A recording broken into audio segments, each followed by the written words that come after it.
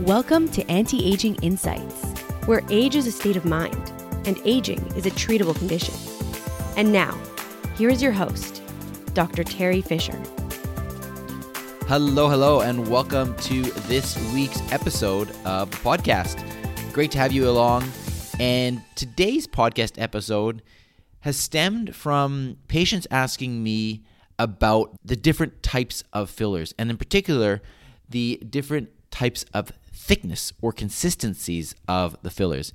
So I thought I'd take a little bit of time to talk to you about the different types of fillers, and in particular, the viscosity or the thickness of the filler. And what we refer to that actually is the G prime. Now, don't worry, we're not going to be doing a math lesson here. I'm going to break it down, and I'm going to tell you a little bit about what G prime means to a clinician that is doing filler treatments. But this is something that I think you should be aware of. And when you go to have some filler treatments, whether it's in your lips, in your cheeks, in your temples, anywhere, it's something that you could discuss with your provider because it's good to have an understanding of why they're using what they're using, and in particular, why they are choosing a particular type of G prime. So, what is G prime? Well, like I said, we're not doing a math lesson here. I'm not going to get into the formula around it. In simple terms, understanding G prime is like knowing the secret sauce in the recipe of the filler. G prime simply can be thought of as the strength of the filler. Imagine a water-like substance. It's extremely runny. If you put a drop of water on a table and then you shake that table, that water is going to move around. If you tilt the table, it's going to run down the table towards the floor. Now, on the other end of the spectrum, think of a very thick honey. One of those really, really thick honeys, the ones that don't move around very much. If you drop that on a table, it's going to remain as a little blob of honey. And if you shake that table or if you tilt that table, it's not going anywhere. And that is an example of something that has a very high G prime. Think of it in another way as the resistance to stretch. Stay with me, and I'm going to explain this to you in a little bit more detail so that we have a better understanding of this. If you stretch a material and hold it and then let it go, does that material go back to its original length? Does it go back a little bit towards its original length, or does it not do that at all? Because that is another way of really thinking and visualizing what does a G prime characteristic have when it comes to a filler. Let me give you some examples of that as well. Let's say that you have a rubber band and you stretch it out and you hold it there and then you let it go. What happens? It bounces back to its original length. That is very elastic, and that is similar to having a high G prime. Now, on the other hand, if you chew a piece of gum and you put it down and then you stretch it out and you hold it there for a little while and then you let it go, it typically is not going to bounce right back to its original length. It's going to stay lengthened with the way you stretched it. And that is a product with a lower G prime. Okay, great. So we've talked about G prime. You've got lots of examples. It's all about viscosity, liquid versus more gel-like, less elastic versus more elastic. But now, what is the relevance of that to putting filler in someone's face?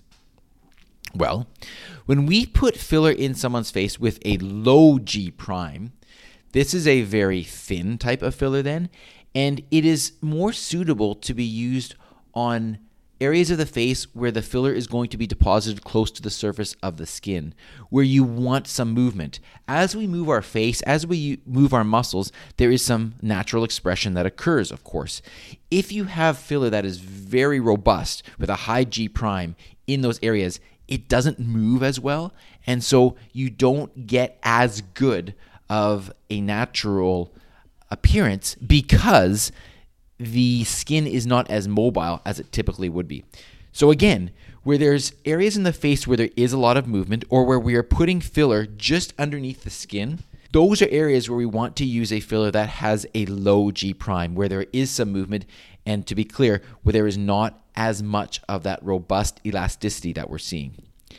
Now, alternatively, if we want to really build some structure into a face, A great example of this is a chin, where we want to have a chin that's maybe slightly elongated or slightly more protruded. Then we want to put filler close down deeper to the bone. And in that case, we want that robust structure. We don't want that to move around. And so that is when you would use something with a higher G prime. Similar thing along a jawline, where we want to have a nice angle of the jaw, where we want to have a nice defined chiseled look. We want to use a filler with a higher G prime, something that has a more robust structure to it. Alternatively, if we want to use something in the tear trough, where we want to feel that hollow just under the eyes, we would use something that is more moderate, or if anything, more towards the lighter side of the G prime, so that there is a little bit more movement and it looks a little bit more natural. With the lips, we have a little bit of variety there, depending on the type of lip filler that a person would want. If they want to have a little bit more of a hydrated look, but keep it very natural and not too pouty, then we would use a G prime that is on the lighter side. However, if somebody wants to have lips with a little bit more of a dramatic appearance and they want something a little bit more robust, then we may go a little bit higher on the G prime scale. We wouldn't certainly go as high as you would put in the chin, but we'd go a little bit higher, and that is how we would select the filler for that area. So I hope talking through this with you gives you a little bit of an understanding of the slight nuances that are evident and very important when choosing a type of filler for a particular area of the face. When you go in and you get your filler, feel free to ask these questions of your provider. I think they're great questions to ask. Why are you choosing the particular type of filler there? What is the G prime? How deep is this filler going? These are all things that are going to influence what type of filler should be selected. So as always, I hope that is helpful for you. I hope it gives you a little bit more information to make some informed decisions about your filler treatments. If you want to discuss any of this with me, of course, feel free to book an appointment with me at antiagingvancouver.com or check out my website at drterryfisher.com. And as always, I'd love to hear from you on Instagram at drterryfisher. Feel free to send me your comments. If you've got particular topics that you want me to address on the podcast, let me know that as well. I would be delighted to address your particular questions and topics. And until next time, have a wonderful week, and I'll talk to you very soon. Thanks for listening to today's episode of Anti-Aging Insights.